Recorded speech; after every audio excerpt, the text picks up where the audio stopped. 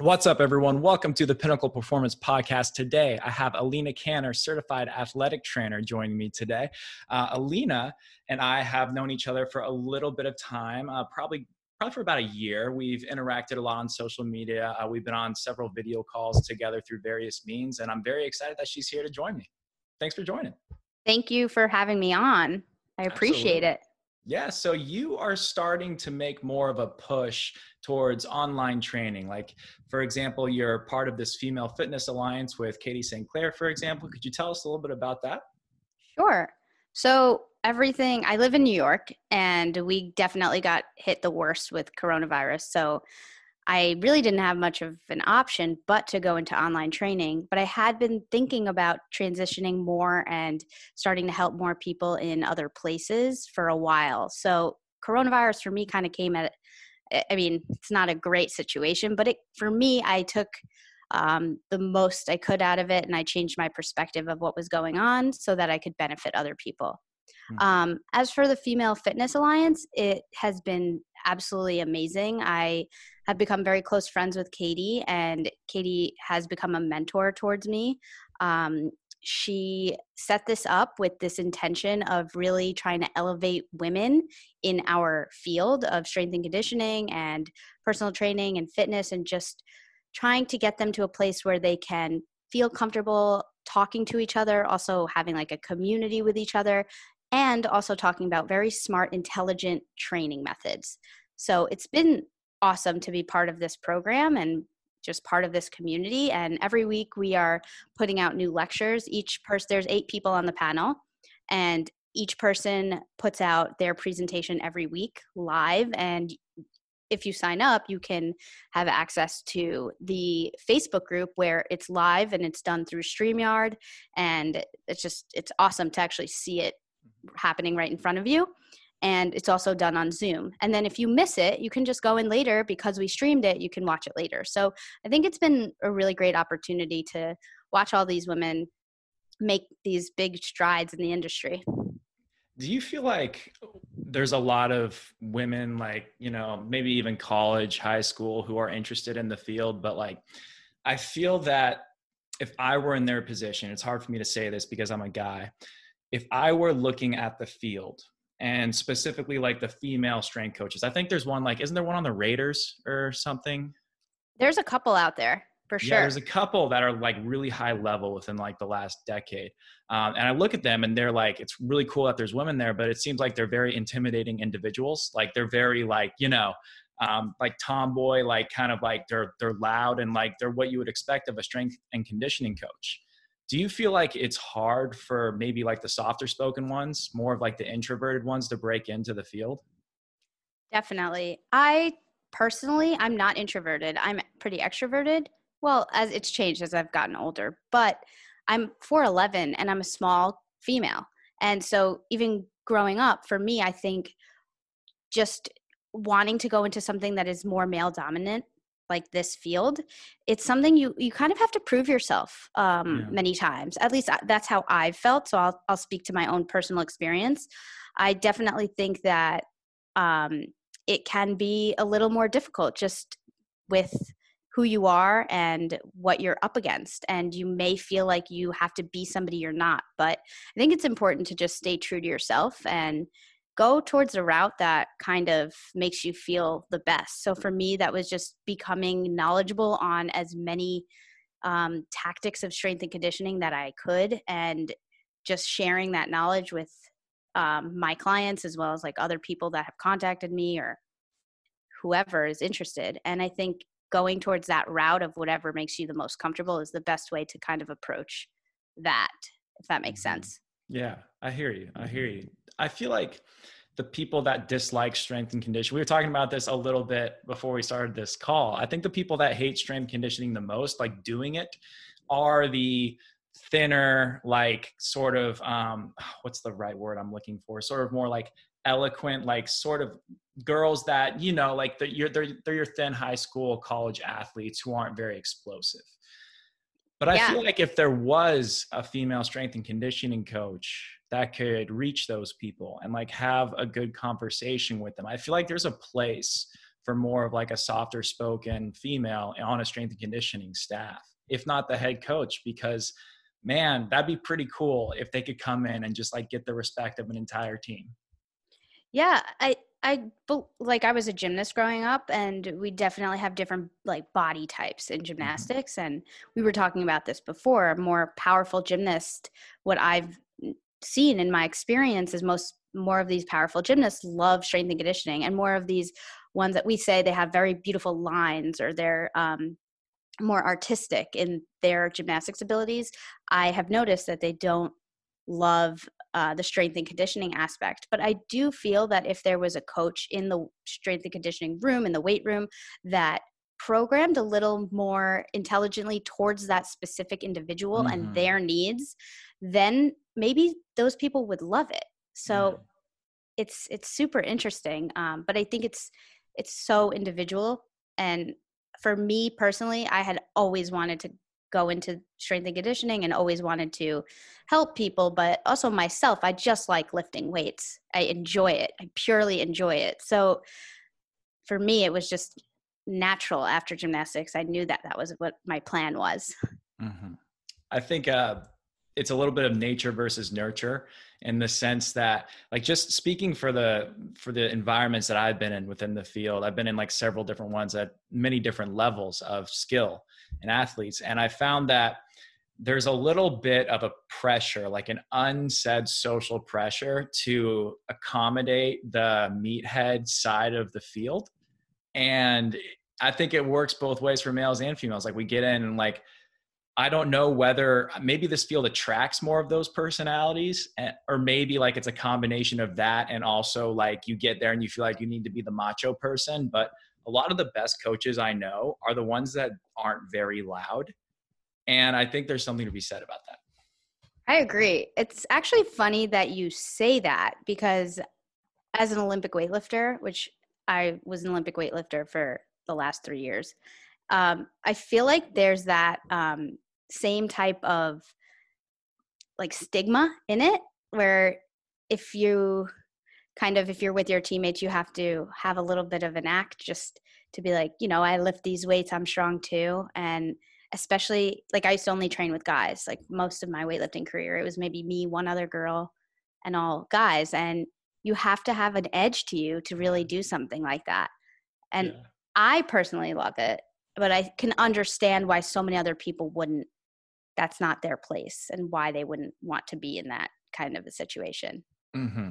I think at the end of the day, like no one wants to work out or train hard in like a room with no music. Well, maybe some psychopaths do, but like people ultimately want to feel motivated and they want to like feel pushed. And I think it helps to have that side. So I don't know. It's something I think about quite a bit. It's like, obviously you need to be versatile with your own personality and coaching style and tailor it to who you're working with. But at the end of the day, I think every human being responds to just like massive sympathetic tone, just like in your face when you need it, like yelling kind of. That's something that's good time and place, like that's necessary. But ultimately I think coaching is so much more than the biomechanics, anatomy, physiology. I say this all the time. I'm like a broken record with this, but I think it's so funny that we go through our entire degrees and don't take one psychology class. Like, it's not required for us to take a behavioral change class. I think that's insane because it's more than half our job. Yeah, and business. These are the Yeah, two business things too. that Yeah. I am shocked that, I mean, I understand with what I majored in, maybe I didn't need it, but now looking back, if I were to redo it, I probably would have actually majored in psychology, because I think Mhm. my entire job is understanding and connecting with others. And it is vital that you can have a connection with that person in front of you, and that you can be uh, empathetic and sympathetic towards them and understand what's going on in their life. And yeah.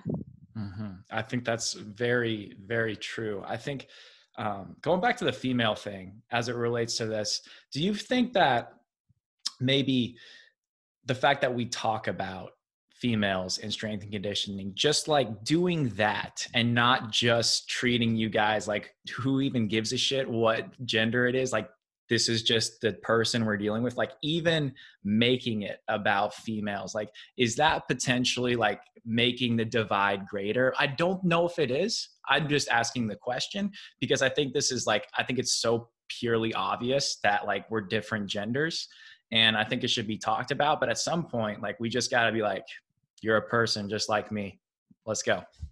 I agree with that. I do think that it makes the divide bigger because I truly believe that it just has to do with that person, like their individual personality and how are they as a coach? Is this person better than this person, or does this person have strength? Like everybody has strengths and weaknesses. What are this person's strengths? What can this person complement, person A with their strengths and weaknesses? And I think looking at it from a perspective of that, like where can I benefit my coworker? Mhm. And that really is the best way to do, I think, to actually think about, our male, female, all this stuff. And I'm also, I'm in New York and we're very open here, and I love it like that. And I think it's important to be that way. Yeah, I think it's funny. Like, okay, now this is getting like going back into history a bit. I think, like, if you look, we're not that far removed from like 19. When was it when like women gained the right to vote? Like, kind of like mid early Is it- 1900s. Yeah. That's not that long ago. And Mm-mm. if you think about it, like 100 years is not that much, and we're not even at 100 years yet. So you look back, like, yeah, it's great to be progressive, but if you understand where we're coming from, for so much of our history as like a societal creature, animal, like we have not treated both genders very fairly and equally. So we're still catching up. And I think like to a degree, it's remarkable that we've gotten there, but the fact that it was an issue in the first place seems absolutely insane. Yeah. I mean, and it goes to, religions and races and everything. But Mhm. I was recently having this conversation with somebody where we were saying like, women might not be asked onto all these platforms for speaking as much as Mhm. men have been, because what we've seen recently is that there was a little bit of struggle for women to get these speaking engagements. But here's the thing: women haven't been super in the strength and conditioning world that much. I think now is our time to make the push. And I think we're doing a really great job. And I think it's the same for other races as well. And people that are, whatever they associate with, if they are non-conforming to a gender, I think everybody's just doing a really good job just trying to get elevated into the field. So I think with time, it will happen for sure. Absolutely. Well said. Let's switch to your presentations about hormones. So you have been giving you've given one, and you're going to give another one on hormones as they relate to females in training. Can you tell us a little bit about that? Sure. So this stemmed from my experience over the last couple of years, but really in the last year. The presentation itself is literally my test results, my experience, and what I went through after putting my body through a lot of stress from around the age of like 15, maybe. I started doing gymnastics. I was competitive, and then I went into bodybuilding for a bit, and then Olympic weightlifting. And It's I did Olympic intense. weightlifting. Yeah, I was a very serious Olympic weightlifter, and I was about to qualify to nationals. I was very, very close. And basically, I knew something was off. I wasn't sleeping well. My cycles were all off, and that's really a vital sign for a female. And that's something that every girl can kind of monitor and track their temperature and see what's going on with that. There's an amazing application that you can use. It's called Natural Cycles that I currently use. And if you're off, something is off in your body, and if you don't feel great, you probably need to get that checked out. And it got so bad for me that I ended up last year seeing 3 doctors, and I wanted to take a more natural route to things. I wasn't ready to go on any like hormone replacement immediately. I also just wanted to know what was going on. Yeah. So the doctors that I did see really couldn't help me to the extent that I was looking for. I wanted to know what was happening. I like to know the science. I like it to be explained to me. And if not, I'll figure it out and I'll learn it myself. So that's what I did. I ended up going through this situation for a year of just lack of sleep, issues during my cycles, or for half the month, I just, half my cycle, I felt very off, a lot of anxiety. And now I'm also training for these huge meets, and I'm so strong. I'm at the strongest in my career that I'd ever been, but I had also gained 10 pounds in a month. So I was also just confused on what was going on. Why did I gain so much weight? I added in barely maybe 400 calories. I shouldn't gain that much weight so quick. And so I'm gearing up for these competitions, and I'm bigger than my weight class, and I just knew that it was off. I ended up seeing a functional medicine doctor who got me a Dutch test, which I explain all of this in the presentation. And I explained the Dutch test and what was going on with mine. And there's so many different outcomes you can have. But for me specifically, we talk about this type of stuff all the time in the strength and conditioning world, in PRI, all this stuff about just toning down that sympathetic system and getting it to be a little more parasympathetic into that state. And so basically, when I got my results back, my cortisol was pretty high, but my cortisone, which is the inactive form of cortisol, was through the roof. It was so high. So basically, I had kind of used up my cortisol, and I had used it up for a while, and I started using the inactive form. And then my other hormones were just feeding into that, so they were all pretty low. And I had felt it, and I knew that there was something off. So after talking to a couple doctors and then basically scaring me, telling me I need to quit my sport immediately, I quit my sport in June. And it was a month out from a huge competition that I had paid for to go to Florida and compete. And I pulled out of the meet. Probably would have qualified to nationals there. I had just started with a new coach, and he is amazing for Olympic weightlifters. They should all look at Coach Blanco. He is absolutely amazing. And like I said, my technique was amazing. I was the strongest I'd ever been. I had double body weight. I back squatted double body weight in this time period. I PR'd both snatch and clean and jerk, all in this time period. So I'm struggling internally, but I'm the strongest, and I feel great with my sport. But I can't handle my emotions. I'm just not totally myself. And you just know when you're off. And so did what I needed to do, stopped my sport, started bike riding, started hiking, tried to get into nature, did all these things to try and get my nervous system to calm down. I did a ton of PRI, which is so beneficial for anybody, any athlete most athletes are all in that sympathetic state. So to shut it down, I used PRI. I started doing acupuncture, which for me was really life-changing. It was a forced meditation. That's what I like to call it. Interesting. I like that. Have you ever tried it? I haven't. And some people say it works really well. Others say it did absolutely nothing for them. And it's like, I don't know, it's like either one or the other. So how is it for you? So for me, at first I was like, this is whatever. The music is cool. Mm-hmm. I'm going to hang out here. It's relaxing. Honestly, I needed time to fill up for when I did weightlifting 3 hours a day for 5 days a week. So I needed something to fill that time up, because I was just really just so anxious, and I wanted a place to be. So I found a place in Brooklyn that is close to where I trained, and I just really enjoyed it. But it took a while. And also, I think it really depends on the acupuncturist. I feel like you just have to have like a connection. They have to understand what you're going through. And it's the same with coaching. What I could do for my clients it'll be different than what you can do for yours, just off that connection. So I think it's really about that connection, them understanding you. Also, everyone is individual. So just, whatever I do for one client's definitely not going to be what I do for the next client. So it's the same thing. So for me, I love it. I swear by it. I think it was really helped me, and it's definitely something to look into if you are struggling with anything that is related to just being stressed out. Yeah. For sure.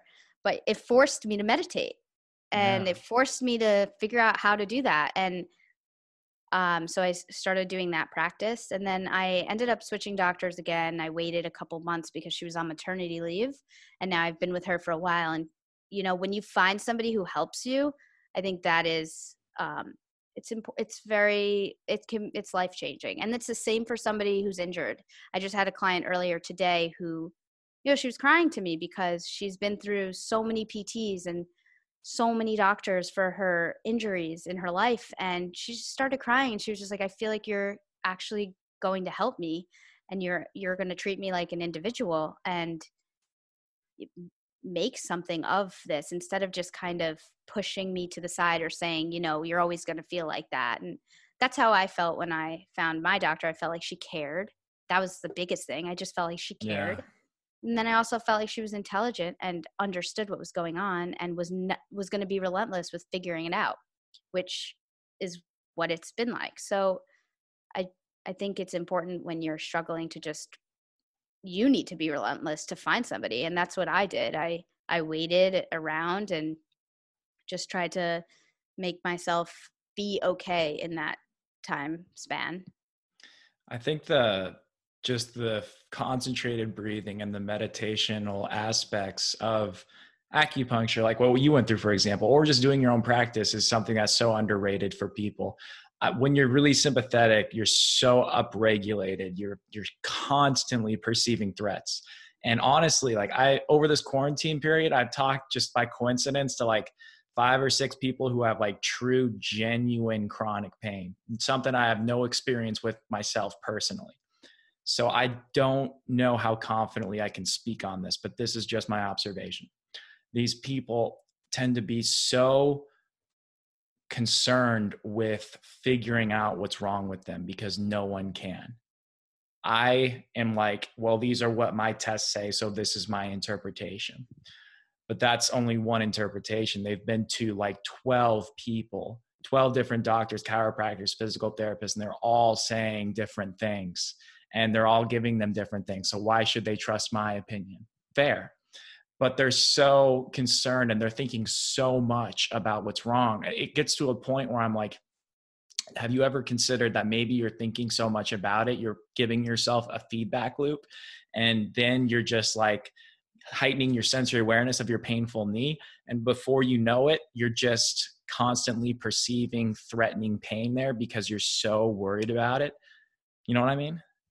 I do. And I also feel like I know what it's like to be there, not necessarily with chronic pain, but with this, it was so consuming.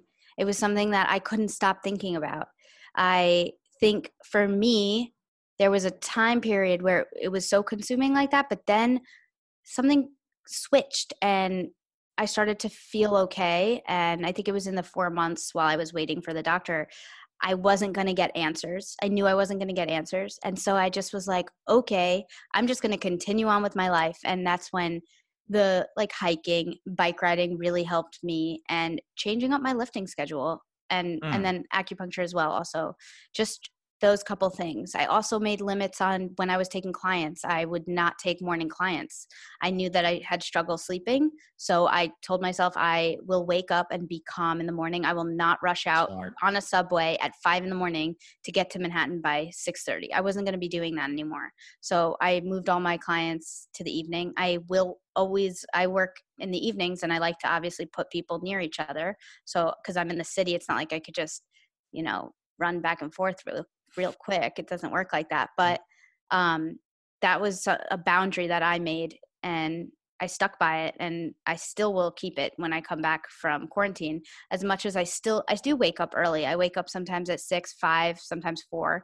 I'm still not going to take a 7 a.m. Just that's something you sometimes just have to do the right things for yourself. Oh my Sometimes gosh, it's yes. really good to say no.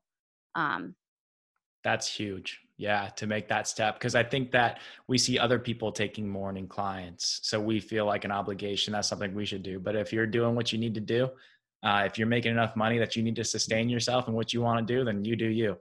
That's fine. yeah, Um, yeah. so let's go back to hormones for a second, because I have something that when you were giving your story, something I haven't thought about in a very long time. And that is before I ever started lifting weights, I was going to get into the whole thing because I'm like I'm all in or I'm all out kind of guy. So I was 15 years old and I looked at myself in the mirror one day. I'm like, you got to do something about this. so I was like, all right, I'm going to start tracking my calories. I'm going to buy a pair of dumbbells. I'm going to go through the whole thing. So I was like, well, do I bulk or cut her first? Because that's like what you do, right? That's when you first start out, that is the question you ask. And that is what I answered it because I was skinny fat, right? So I was like, I'm going to cut. So I cut for a long time. And a long, long time went by. I think it was 8 months later down the road. I think I started at like 165 pounds, 6 foot tall. I was 6 feet and 130 pounds by the end of it, Wow. which Yeah. that's pretty skinny. And it wasn't out of like an eating disorder thing. I just genuinely didn't know what the hell I was doing. So I went to a physical at the doctor because it got to a point where like, again, I had no idea what I was doing. I thought I was doing the right thing. I'm like, yeah, losing weight, great. And before I knew it, I realized that I was so tired. I couldn't, like, I went out to play a game of football in the park with my friends. After the second play, I had to go sit down and take a nap on the bench for like Wow. 2 hours. And then I realized, I did some research. I was eating 25 grams of fat every day for the last 8 months. Yep. And I was toast. So Yeah. I went to the doctor and he was like, you should probably do something about this, man. You're pretty skinny. I said, what are you talking about? And he was like, look at you. You're like 130 pounds and 6 feet tall and you're falling asleep on park benches. I'm like, oh, it just clicked for me. But I never even thought about it that way. It was so strange. And I guess it's easy to fall down that path, even unknowingly, if you're not careful. It's interesting that you say that because you said in the beginning, you said, growing up, you were like, what am I going to do? Bulk or cut? So I Right. think that's definitely more of a male perspective. Yeah. For me being a female at that same age, 15 you said? Yeah. So me at 15, I would have never said bulk. Yeah. Never. I did. I mean, I always was like, I need to lose weight. I'm on a diet. Always, always. My friends, I'm still friends with them I have friends from when I was 10 years old and they'll make fun of me for what I ate when I was 14, 15 years old because I was always on a diet. But I do have to say something about that fat, low fat. So Yeah. I did a low fat for a very long time. After I did bodybuilding, obviously when you cut down doing a bodybuilding show, you do end up eating very low calories. Mm-hmm. Before my show, I didn't even get as lean as probably other competitors. My body didn't really let me, which that in itself is something to think about. Like my body didn't let me get that lean. Yeah. But eating low fat, I was eating about 20-ish grams of fat, 25 grams of fat during my Olympic weightlifting career for pretty much all of it. Cause I just thought, I just need carbs. I'm lifting so much all the time. I need all these carbs. I don't really need fat. I'll be fine. Now I do eat higher fat. I eat carbs, but not nearly as much as I used to. I used to eat like 220 grams of carbs. Nice.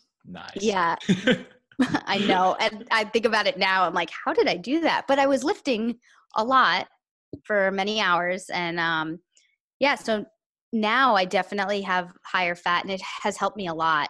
But I can understand why you felt like that. Yeah. It was awful. It was really, really awful looking back on it. You need that macronutrient. Yeah. And honestly, what you need the most important macronutrient is protein by far. Yeah. By far. But that is, a lot of people don't understand that. A lot of people don't, the majority of our country definitely does not eat a higher protein diet. I eat a higher protein diet. I have always done that probably since I was growing up. I always did. And then maybe around when I was 14, 15, I started to cook for myself. Started to eat higher protein and I have always felt better on that. I can't imagine eating a meal without it being centered around my protein. Right. I think that's very true. And I think that people also are slightly misled sometimes to think that they need a ton, right? Like they need so much. But I think you should consider it sometimes. It's the most satiating one. So if you are trying to lose weight, then that's a good strategy to keep yourself full. But B, on the other hand, if you consider if you look at the research, if you're trying to maintain your body weight or gain body weight, you don't need that much, but it's all personal preference, right? So I think protein is if I'm going to eat something, I definitely need to have that in there. But at the same time, I don't know if you've ever done this, but there was when I was on that cut, when I was so young, one of my favorite meals to eat was taking a scoop of protein powder and then throwing it in a bowl of oatmeal. And Yes. then having that. Yeah. What are the protes? That's what I used to You call think them. it's funny? I eat that every day. Do you? It's great. Okay. Yeah. I'm glad you're not judging me. I weaved it in there. No, and when you said, like, I'm not sure if you've done this, I was just thinking in my head, I've probably done it. Done it, yeah. When you've done a bodybuilding show, I feel like you've done everything food-wise. Yeah. I used to do this thing too, where I'd put like a scoop of protein powder with like a little bit of flour, a ton of baking soda, like cinnamon and like something, and make like the cake things. You ever done that? Yep, in the cup. Yeah. Yep. Yeah. Yep. Yeah, you've been there. Oh, I have. I really have. That's great. So do you feel like bodybuilding in of itself, like even like physique shows, do you feel like those are inherently unhealthy? That's a great question. I think it's a hard answer. I do think that they breed unhealthy patterns around food. I think they breed a relationship with food that is not something that you want for the rest of your life. But I mean, the show itself, getting to that lean, maybe 9%, that's not healthy, and that is not what a human being should be at. Mm-hmm. But I respect the discipline. And I think it is phenomenal. I think that people that do shows, I did the one I did not want to do anymore. I felt that it was not the right place for me. I felt I needed a more competitive atmosphere, and I had started training Olympic weightlifting the month before my show. So I knew it wasn't the right place, but I was going to do it anyway. I did it with my best friend. And I watched her do a couple more shows afterwards. And I just have utmost respect for people that do bodybuilding, bikini, any of the different categories. I find it amazing that they do that.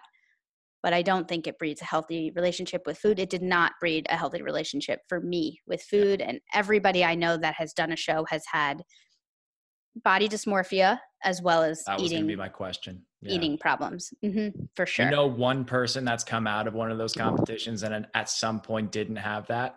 No. As well as Neither other sports too. Yeah. Like I don't know many gymnasts that don't have those patterns as well. So I think it's dependent on the individual, but it's also environment. Yeah. When that's what you're surrounded by. Mm-hmm. I have a podcast as well, and we had somebody on last week and we talked about this, and it was a great episode about just diving deep into, eating disorder struggles. And what is your strategy? Like I'm sure in the past you've had a client with one. How do you go about that? That is something to this day I still struggle with. And for me, I found the only tool I have in my toolbox for that is how much that person trusts me. And then if they do, then like from there, you can work your way in. But it's such an incredibly complex problem. But unfortunately, we are the ones that have to bear most of that weight, when in reality, maybe they should be seeing a psychologist about that. Yeah, I have had some clients for sure. I think it's tough. I think everybody is very individual. I also myself struggled. So for me, I basically got out of my terrible, my relationship with food around the same time this hormone stuff happened to me. I tracked my food for a good 5 years, like to the T. Didn't let myself, I'm very all or nothing. So when I stopped tracking, that was really hard, but then it was very freeing. I think I have had these clients that have had anorexia in the past, or they struggle with food. And I don't coach nutrition, and it's not that I am not good at it. I could easily coach nutrition. I don't feel comfortable because of my own patterns. And they know that. I'll give them tips and I'll explain to them. I always talk about protein, and that's always like how I help them to understand food, because when you have the knowledge about food, you won't starve yourself. That's for sure. It's too important. The information, once you learn it, once you understand that, you can't ignore it. Yeah. So that I try and educate. And if they're really, really struggling, I will send them to a doctor, or I'll give them a couple recommendations to see somebody who's a professional in it. But sometimes I just feel like if it is too out of my scope, I'm not gonna touch it. Yeah. Yeah. I think that's all we can do. Yeah. And unfortunately, that's not the sexy answer, but it's really like, that's Yeah. reality. That is like pure reality when it comes to those situations. Yeah. Um, And I so think knowing go your ahead. limit too. Like I'm Yeah. precision nutrition, right? Like I could do nutrition coaching, but just I know that about myself, so I'm not going to push it, you know? Yeah, that's very true.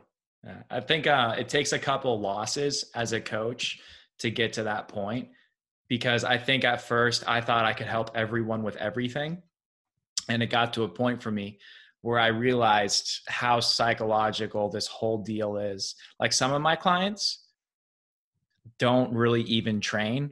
They just like pay me to be their, you know, their psychologist. And that's fine if that's what they want me to do.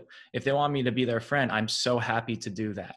Because like really something that's been really helped me, like a perspective I've thought about, is that we are helping human beings. Like we are working with human beings, and everyone is at a different place. And if I can make the same impact on someone through just listening to them, which really that's all it is, like just listening and like feeling like they were heard and understood, then that right there is probably even better than whatever like physical adaptation I can give them along the way. And to me, that is by far the most rewarding part about what we do.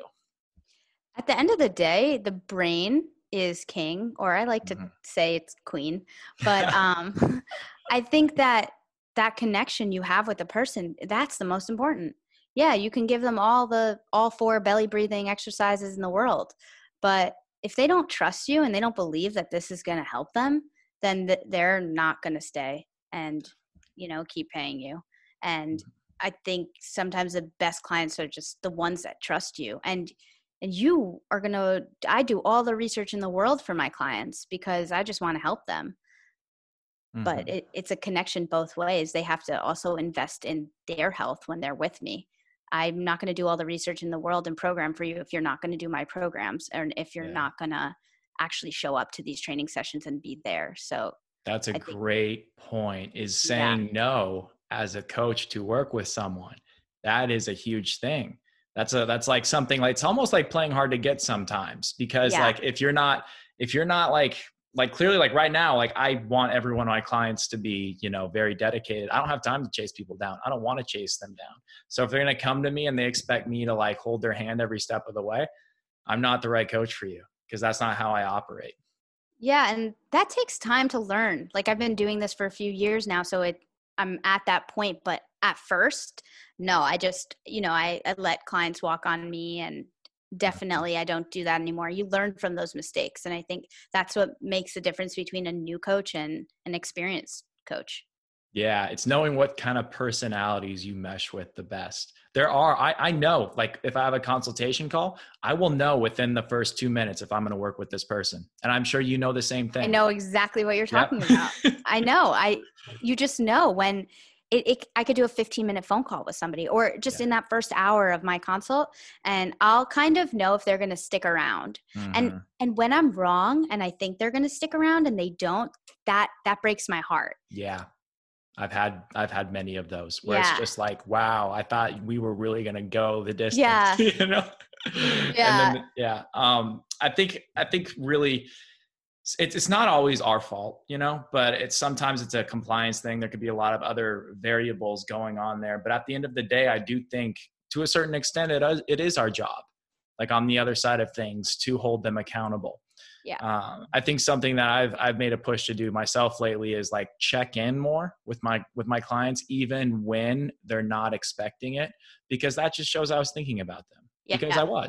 because my Yeah. brain doesn't shut down. So like I have to, like whenever I'm thinking of things, I'll be like, well, that person, I wonder how they're doing. Instead of just thinking it, I send them a text. And I I do think the that same. really, yeah, I think it's all Definitely. about just that relationship you have. I agree. It is. And that takes time to form. But when you form it, it's a bond. Hmm. So. It's like the Avatar thing. Oh yeah. I love that movie. Yeah, yeah. We'll see the next one in 2030. Yeah, Uh, if we ever get out of this right, right. situation. Well, Aleena, what do you have planned for the future? Do you have anything exciting coming I other do. than your presentation? Yeah, so May 30th, I am presenting on this topic that we talked about. And I'm going to be going deeper into what I experienced, but also what other people may experience, what um, could be the effects of different types of hormonal imbalances and what those symptoms might be like. So that's May 30th in Katie St. Clair's Female Fitness Alliance. And then also, I'm currently I just invested all this time into something called the Active While at Home program. And so last month, I had an amazing group of people that were in this program, and they stuck to doing a scheduled training session. It was about an hour ish for 3 days a week. And they had access to Train Heroic. And we did a couple live Zoom calls, and we had a Slack group. It was really great. It was a great community feel. And this month I improved it, made it better, and going to do some more live Zoom calls where they're actually working out and can ask questions. They get a little more one-on-one attention. And it's honestly just for people that are stuck at home, but also maybe in small spaces. Because I wanted to think about the people like me that I don't have that much equipment, and I have to make do with what I got right now. So I'm going to stay fit during this quarantine. I'm going to keep my muscle mass. And how am I going to do that? I have to train. So Mhm. that's who this is really for. So Hell those yeah. are the things that I'm working on, and hopefully more things in the future for sure. That sounds awesome. Well, you're definitely growing bigger and bigger every day, and it's really cool to watch. So that's exciting. And thank you for coming on. And I'd love to have you back. This was a lot of fun. Thank you so much for having me.